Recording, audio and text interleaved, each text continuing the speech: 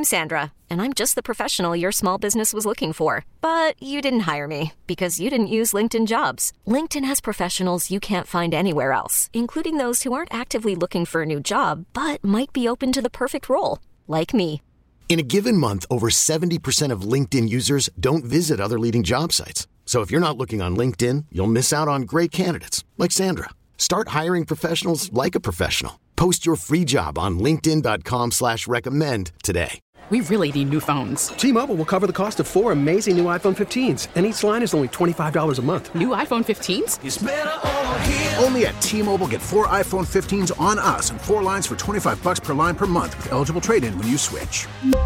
Minimum of 4 lines for $25 per line per month with autopay discount using debit or bank account. $5 more per line without autopay, plus taxes and fees. Phone fee at 24 monthly bill credits for well-qualified customers. Contact us before canceling account to continue bill credits or credit stop and balance on required finance agreement due. $35 per line connection charge applies. See T-Mobile.com.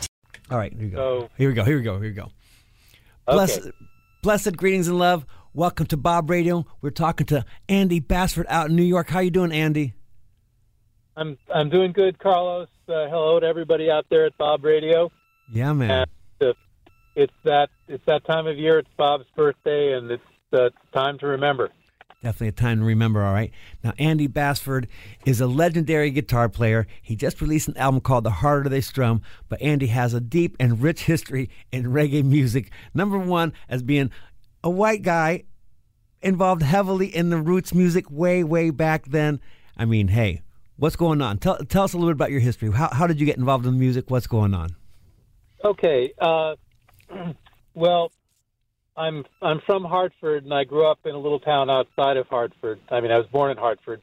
All right. And I played violin and viola and orchestra, and then I saw B.B. King on TV when I was 13 and decided I wanted to play the guitar.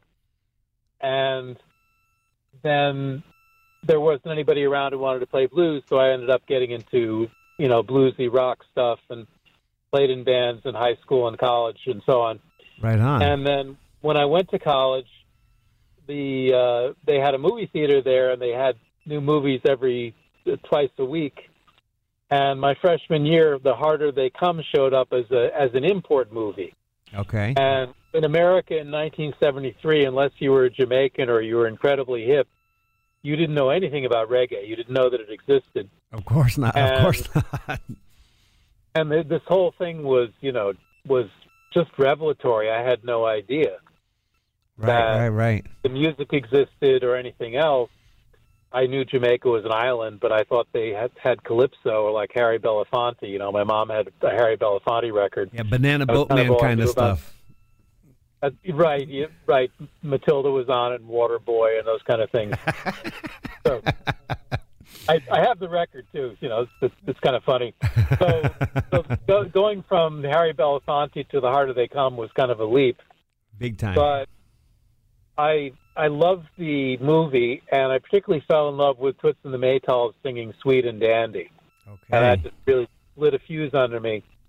So, of course, I'm still there, right? Yeah. Okay. So, of course, when the album came out, I bought it, and I took it home to the dorm, and I tried to play it, and I realized I couldn't play the stuff, even though I could hear what the chords were. So then I got real interested. Okay. The challenge was on. Right. What do you mean I can't play this? I can play jazz. How come I can't play this stuff? So, right. Very cool. So I got real into it. And then shortly, a couple of years later, I found out that there were Jamaicans in Hartford, which was a very, very racially divided city at that point. Okay. And I knew there were black people, and they were on the other side of town, but I didn't realize that they were Jamaicans. We were stupid. We didn't know.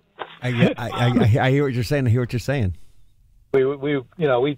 was this kind of monolithic black people. We were very ignorant. So I realized that there were Jamaicans in Hartford, and they had record shops, and that you could buy reggae records there. So I eventually screwed up my courage and went over there to one of the shops, and the owner took an interest in me and befriended me. And I bought a lot of records for him, and I'd bring them back to the dorm and play them, and everybody would go, "What are you doing? What is this stuff? We want to listen to Mahavishnu Orchestra." And Ravi Shankar. Right, Right, or who else was big then? Elton John and the Stones. Carole King, like all those other things, and which are fine, nothing wrong with them. Yeah. And I was playing in rock bands and stuff, but I had this peculiar interest in this strange music that nobody else seemed to care about very much unless they were Jamaican. Yeah. So right as I was graduating college, I went to the shop with one of my friends and who was curious about this place that I was going and spending my money at. And the owner said, I'm putting on a show, and I have a band here to back Marcia Griffiths, but I need a guitar player. Would you like to audition? By this time he'd found out that I was a guitar player and so on. Sure, yeah. So I was going to say, no, I'm not ready, and my friend piped in and said, no, he plays this stuff all the time. He'd be great for it. And so I was stuck. I had to go audition. I auditioned for the gig. I got the gig. Right. And the guys in the band were so friendly and welcoming, and I just hit it off with them. And after I graduated college, that was just what I was going to do. I was going to play in a reggae band. I hadn't figured out how I was going to pay the bills doing that, but my mission was clear. Yeah, you were set. You were bit. You were gone. Right. So I was playing with these guys, and there were no Americans in 1976. This was. Mm-hmm. There might have been people in New York who were doing it, but certainly nobody in Hartford was doing it. Nobody I knew was doing it. All right. And so I played with these guys for a while, and then they were called the Venturians, right? Yes, the Mighty Venturians, the Rhythm Masters of the Now Sound. That was our tag phrase. Oh, wow, very cool. We played a mixture of reggae and R&B and calypso, which was then starting to be called soca, and then ballads like Wonderland by Night and things like that, which was kind of what the Jamaican audience in Hartford wanted to hear, a mixture of things, kind of like what Byron Lee would have done at the time. All right. But not nearly as well executed. We weren't very good. But anyway, Horace Andy was living in Hartford, and he came by the rehearsal, and he was going to use the band on a record, and he decided I was the only one he wanted to use on the record, so he asked me to go play a session with him, and I had no idea how the music business worked, and I thought it was strange that somebody would be asking me to make a record and I wasn't in the band. But that is an amazing story. Horace Andy asked you to go down to New York to record. Is that correct? Yeah, we recorded at A&R, and I was one of these guys that always read the liner notes. So I was, when I found out it was A&R, I was terrified, and I walked in there, and the engineer was saying something. Yeah, Kiss was in here the night before, and I'm going, oh wait my God. What? Wow. I'm playing in the same studio as Kiss. I mean, I've never been in a studio before. So amazing. Anyway, we recorded in the light. 7 songs were done in New York, 3 were done in Jamaica, and it turned out to be one of his most popular albums. And then the dub album from that was one of the very first King Jammy dub albums, and that became popular. And in the meantime, I had left the reggae band. I was playing sort of top 40 rock and roll because there was more money. All right. And much to my regret, I left these guys, but they understood. And I stayed in contact with everybody. All right. And so I played around Hartford for a couple of years, but I still would go to the record shops and the West Indian Club to see shows. And I kept my contacts in the community. Very cool. So very in 1980, I decided I'm going to move to New York because Hartford is, the small time, and I want to be big time. Okay. So I moved to I go to New York, and I go to Island Records because the only person I know in New York in the music business is Lister, Hugh, and Lowe at Island Records. And long story short, I come in there and don't have an appointment, and Max Romeo sets his royalty statement on fire, so I get an appointment. It'll all be explained in the book. And all right. Lister, Hugh, and Lowe, who was the A&R guy, said, "Can you find Horace for me?" And I said, "Sure." He said, "I want to make a record with him." So Horace said, "You want to come with me to Jamaica to make this record for Lister?" And I said, "Sure." Wow. And I'd always dreamed of going, but I had no idea how to get there, and all the Jamaicans I knew were quite happy being in America, so I didn't, it didn't really, I just couldn't figure out, it was hard enough for me to figure out how to get to New York, let alone to get to Jamaica.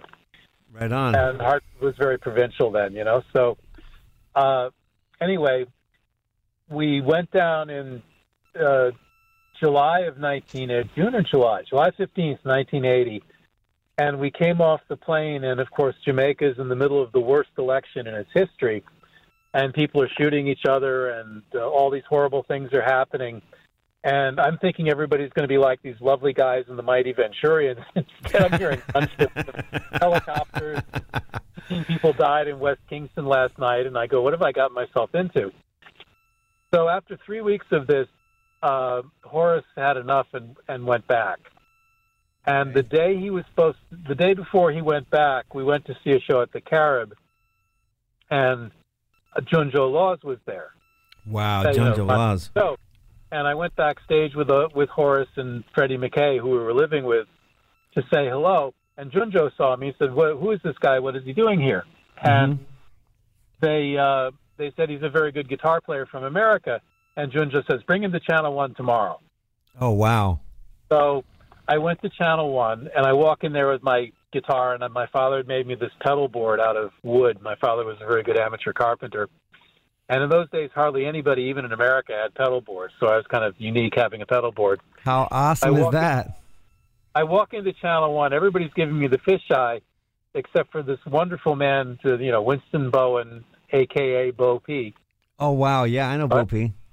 Right. So all these people are in the control room. Roots Radix is recording. It's the best sounding reggae I've ever heard in my life. I can't believe that I'm in Jamaica and listening to this session.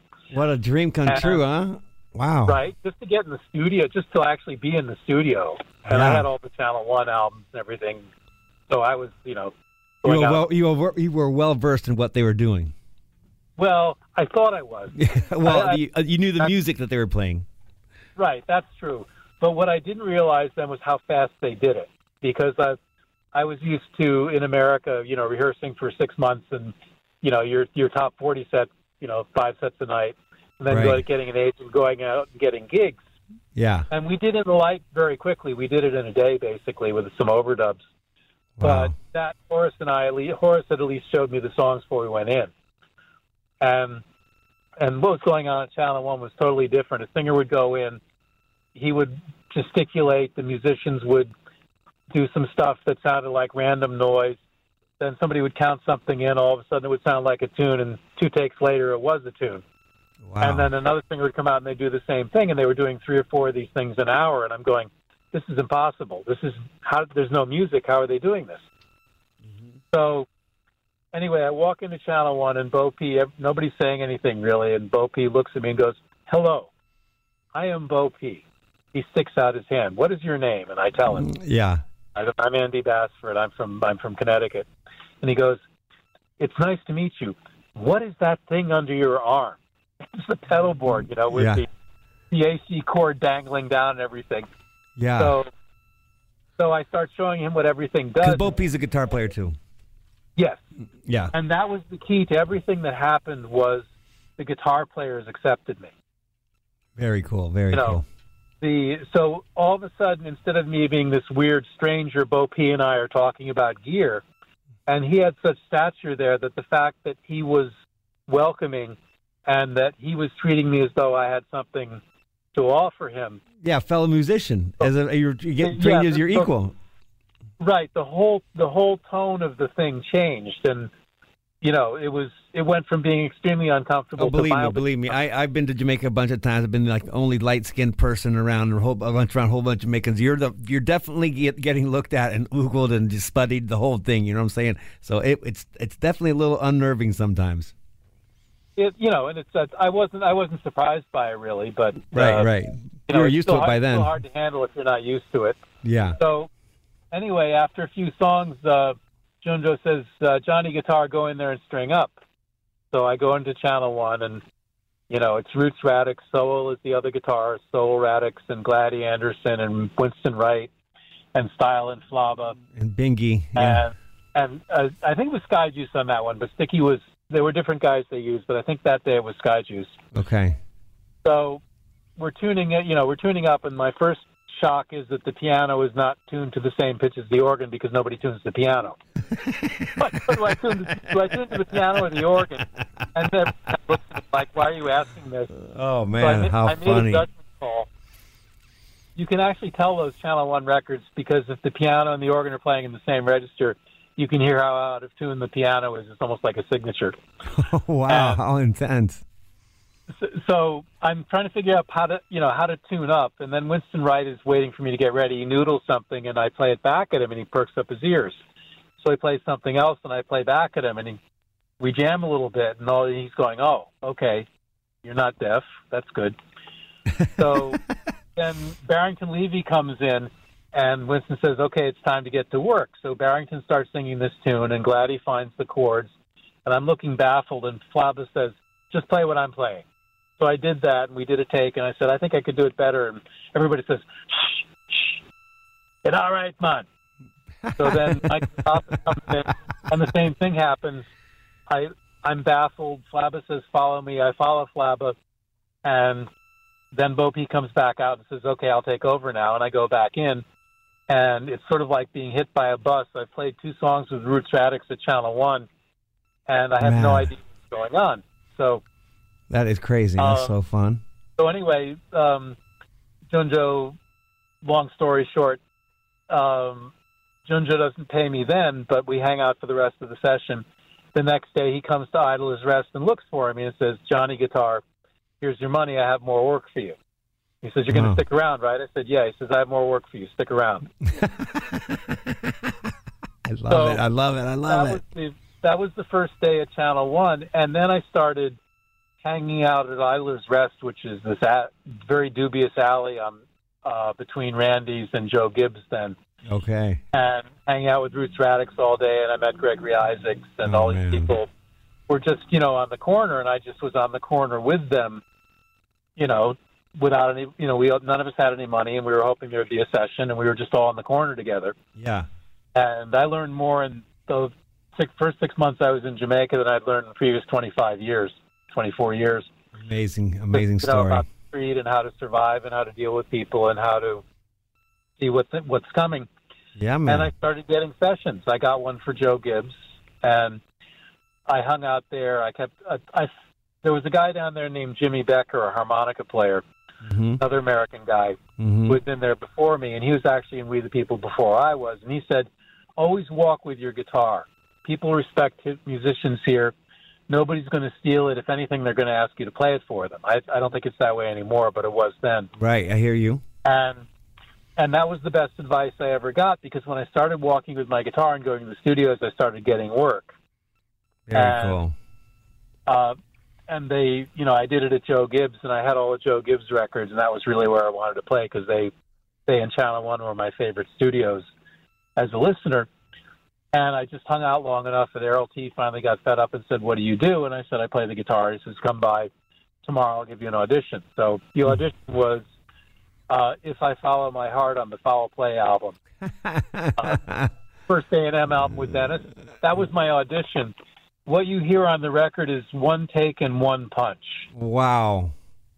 He said, it was a magical day. I took the guitar out of the case. It was in tune.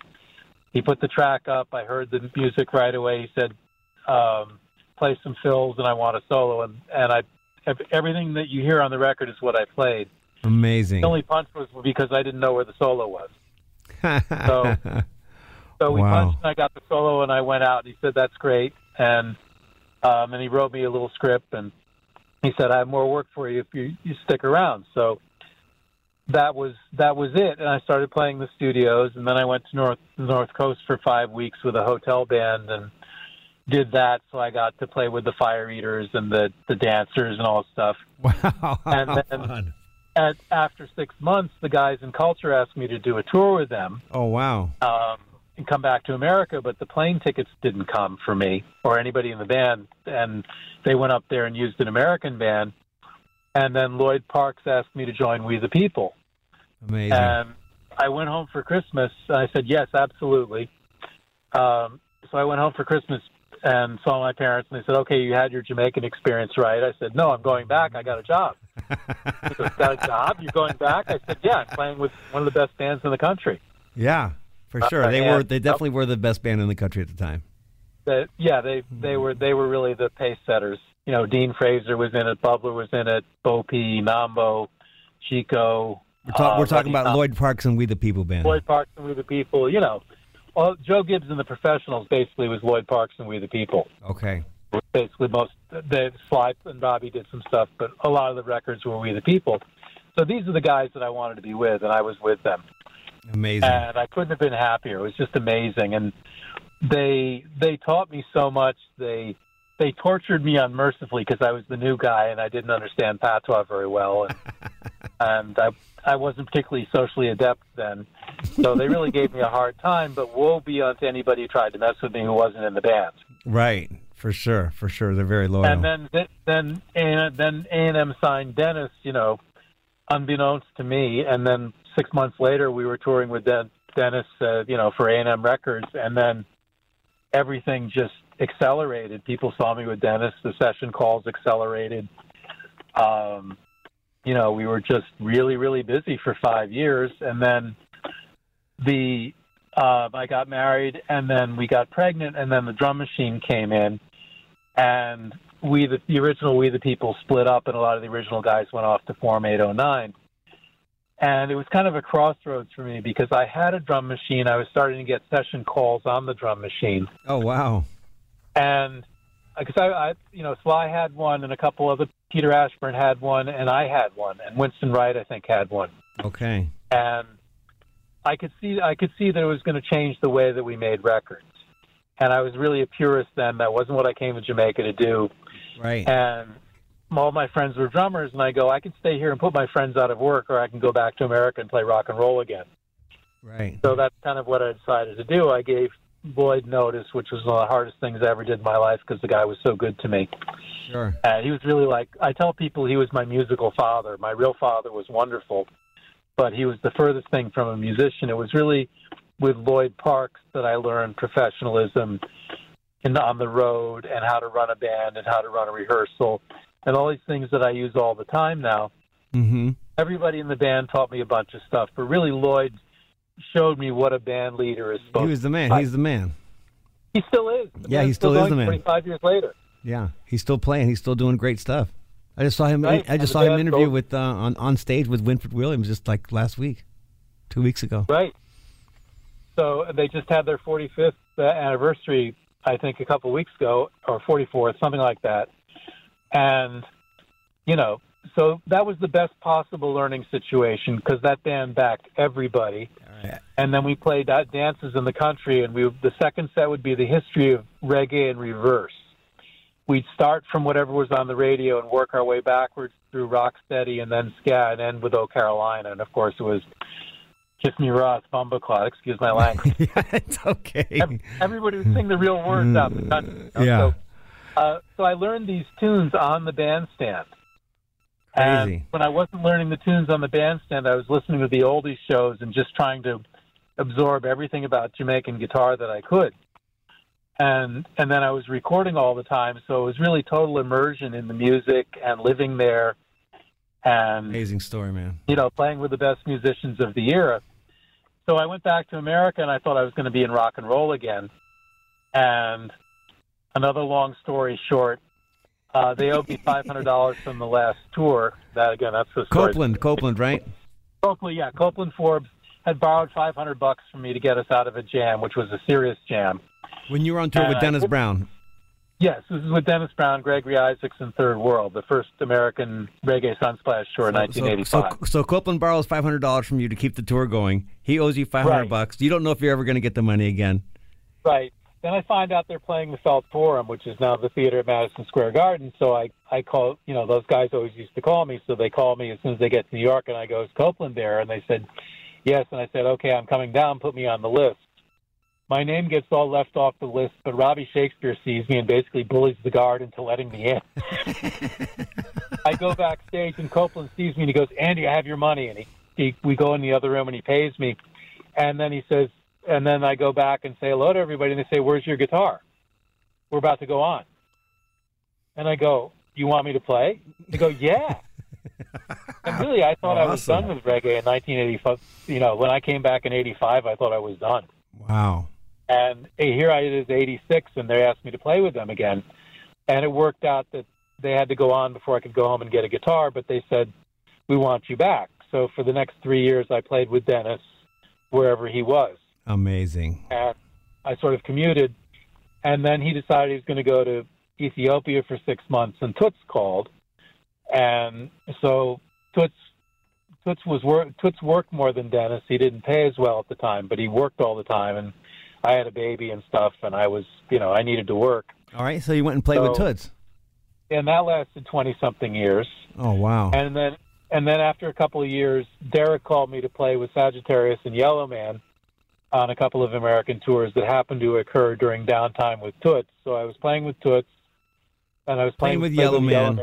Sagittarius and band. Then Coxon, those are like the best bands ever for reggae, for reggae and ragamuffin dance hall and stuff. The Sagittarius and We the People. I mean, people have their favorites, but they were the two best. They are the originals, foundation. Right. Foundation reggae music, man. So also, Coxon was up in New York at that point. He'd kind of left Jamaica behind. He went back occasionally, but basically he was operating out of New York. And I went in there to do a session with Winston Grennan. And after the session, he said, "Look, you do session work." And I started laughing. I said, "That's all I did in Jamaica." And he goes, "Well, I need a guitarist. Would you work for me?" I said, "Sure." So wow. I ended up working for him from about 86, 87 until a week or two before he passed. Oh, my goodness. And a lot of that work was replicating things that were recorded on 2 tracks so he could mix dub albums. What he would have me do was try to play back the original parts as close as I could to whoever had played them. And he had like the original bass, and he eventually gave me the original guitar amp from Studio One, which I have. Oh, wow. And so we had some of the real gear, and he had the old microphone. So he would have me sit down and listen to these old tunes and try to play the bass exactly like Baga or Brian Atkinson or whoever had played it back in the day. Bagger Brown. We're talking about Bagger Brown, yeah. But no, Baga Walker. Baga Walker. Brown is an MC guy. Okay. Brian Atkinson, or who's the other one? Boris Gardner. There were a few of them, Didn't Bagger play with Style Scott in the Dub Syndicate? He might have. He used to play with Black Uhuru. He played with Black Uhuru for a while. He played with Jimmy Cliff for a while. He and Pablo Black used to do a lot of things together, and they worked for Coxon for a while. Yeah, Pablo. Yeah, man, awesome. Yeah, he's one of the first Jamaicans I ever met. Was Pablo Black? Good guy. I always loved working with him. Both of them. Very cool. Very cool dude. Now. Amazing history, Andy. We could go on for a long time, but let's talk a little bit about your brand new record that you just released last year, "The Harder They Strum." It's all based from the movie that you went to in your freshman college, your freshman or sophomore in college. It took you to this little whirlwind of experience with Jamaicans and Jamaican music and recording with all the greats and meeting all the greats and all that stuff. Meeting all the greats and all that stuff. And then now you just produced your own album with you fronting it. It's an instrumental album of "The Harder They Come," right? Tell us more about it. Okay. Just to sum up the career thing really quickly, after the Toots thing ended, Monty Alexander called me, and I've been working with him the last 8 years. So it's an amazing gig. It's a jazz/reggae band that switches seamlessly from one idiom to the other in the middle of a song. And it's great fun. He's amazing. He's amazing. With him. Yeah, he's just a genius, and he's a great guy to work for.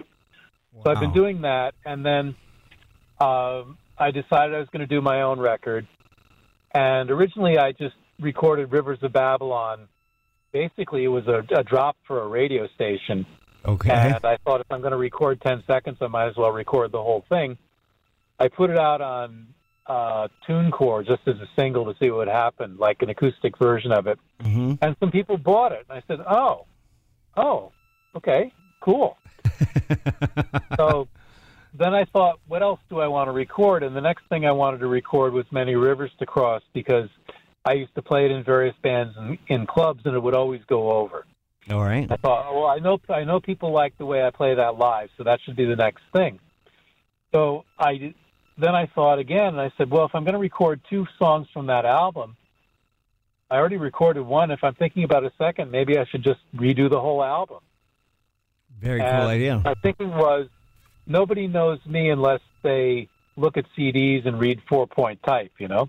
But or you see some video with, like, you know, refugee from a rock band backed by the drummer, you know, flailing around. I mean, people have kind of seen me, but they don't really know who I am necessarily. Just know sort of that I exist. Well, I saw a Facebook picture today with you in it.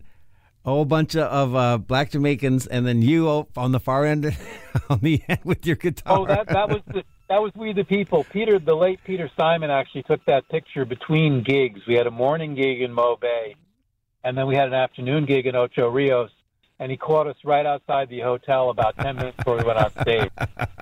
And super cool picture. I love that picture. So, super cool. So anyway, I thought about it, and I said, well, nobody knows me, but everybody likes reggae knows that album. So if I redo it as guitar instrumentals, and one out of every 20 people who bought the original album buy mine, I'll be in great shape. So I thought about how to do it, and I said, you know, back in the day we recorded with everybody in the room together, at least, and it was a lot of fun. And now we do things that's kind of like word processing.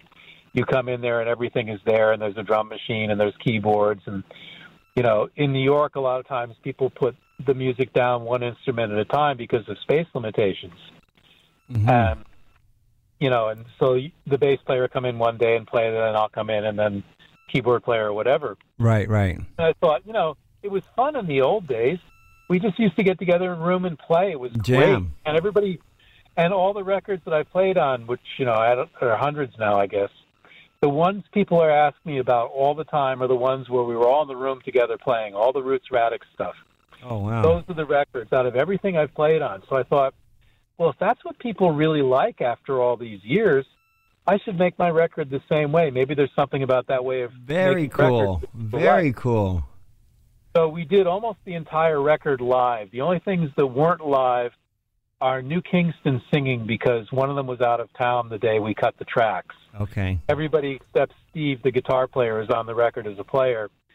And then when Steve came into town, I went to their house and we did the record. We did the vocals. Courtney and his sons. Courtney and his sons. Yeah, Courtney and Tahir and young Courtney. Yeah.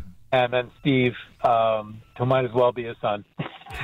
Yeah. And I don't know if he technically is or not, but that's what they say. I've never heard anything different. No, as far as they're family, and I've known those guys literally since they were in the crib, so it was a blast having them on the record. How fun. And Courtney Sr. is one of my oldest friends. I met him like my first show in Jamaica. Oh, wow. But a guest appearance for the Ethiopian Orthodox Church in Linston. Wow. I sat in with Bongo Herman, and the Dread gave me $6 for bus fare. I was really flattered. Because I wasn't on the bill and I wasn't in the band or anything, but he gave me $6. I was like, wow. Really? That's pretty cool. So I've known Courtney since those days. He was playing with Cedric Brooks, and we're still very close friends. We work together whenever we can. But, you know, he got really busy with New Kingston, so I don't see him much anymore. So anyway, that was the thinking. Let's get everybody in the studio together like we did in the old days. And we went even further. We got so old school. The songs with the female singers on it, the Soul Sisters 6, we cut those live with the band. Oh, wow. That was it. What a vibe. It's a great record, man, for sure. Thank you. And I think the reason it came out so well is largely the fact that we did everybody together, and everybody on the record is a great player. But when you know you can fix something, when you know you can go back and overdub and fix the mistake, you let down a little bit, even if you don't mean to. Right, I know what you mean. But if you know that whatever you play is going to be on the record, and I made sure to tell everybody this before they went, and I said, we have 3 hours. We have 3 hours to get 2 songs. Whatever we play is going on the record. First of all, everybody goes, really? Haven't done that one before, so that you've got their interest. And second of all, they step up their game because now it's like a gig. Yeah. But now it's like a really high-profile gig that's getting recorded. So everybody brought their A game, and that's what you hear on the record. How You hear fun. these really great players being challenged in a way that they're rarely challenged anymore. Super cool record. And of course, Monty grew up doing that, as did I, and some of the guys on the record grew up doing it. But a lot of the younger guys had never done it that way before. And the women never had. They were floored that I trusted them enough to do it, but I knew they could do it. Of course, man. How fun. What a great thing. So how many tracks, exact duplicate of The Harder They Come? It's all the same songs in the same order in the original keys. Wow. So, And it was meant to be played as an album. all right. The sequencing and the arrangements and everything on it How are cool. struck the way that people used to do when you do vinyl. I know everything is Spotify and playlists and buying your favorite individual tune, and that's fine. I mean, I'm happy if somebody just likes one song on it and buys it. That's great for me. I'm thrilled. But the thing to me was, if you want to listen to it as a listening experience, like we did back in the day when people would, open up the the double albums and listen to it side 1, side 2, side 3, side 4, right in a row. Right, and you're cleaning. People are cleaning the weed on the album cover and reading the liner notes. Exactly. It's kind of a throwback to that way of listening to music, and since that was the way we listened to it, we listened to albums and we just poured over them like they were the Bible. I know, man. It's so fun. You get to know every scratch in your own record, and I thought, for the people that really like that stuff, you can listen to it that way. And I put really extensive credits on it for people who care about that stuff, because I do. Yeah. And I got this wonderful artist named Earth who used to draw Sonic the Hedgehog for Marvel. Oh, wow. And Very he now cool. plays keyboards for Junior Marvin. Oh, wow. Great guy, great artist. And I said, I want you to redo the cover, but put me in there instead of Jimmy Cliff. And he went nuts. He couldn't believe it. I said, I want cartoons. He goes, You got the right guy. So he worked for weeks on that cover. He just kept sending me things. Everything looked better than the time before. Well, that's going to be the cover of your interview on the website. Right. So if you there's actually a commercial on my YouTube channel that I did with Simone Gordon, one of the singers on the record, who actually went to acting school. And I said, "Can you imitate a sexy Jamaican?" She said, "Absolutely." So you can see the cover on the YouTube thing if you don't want to. You can see it online. CD Baby has the record.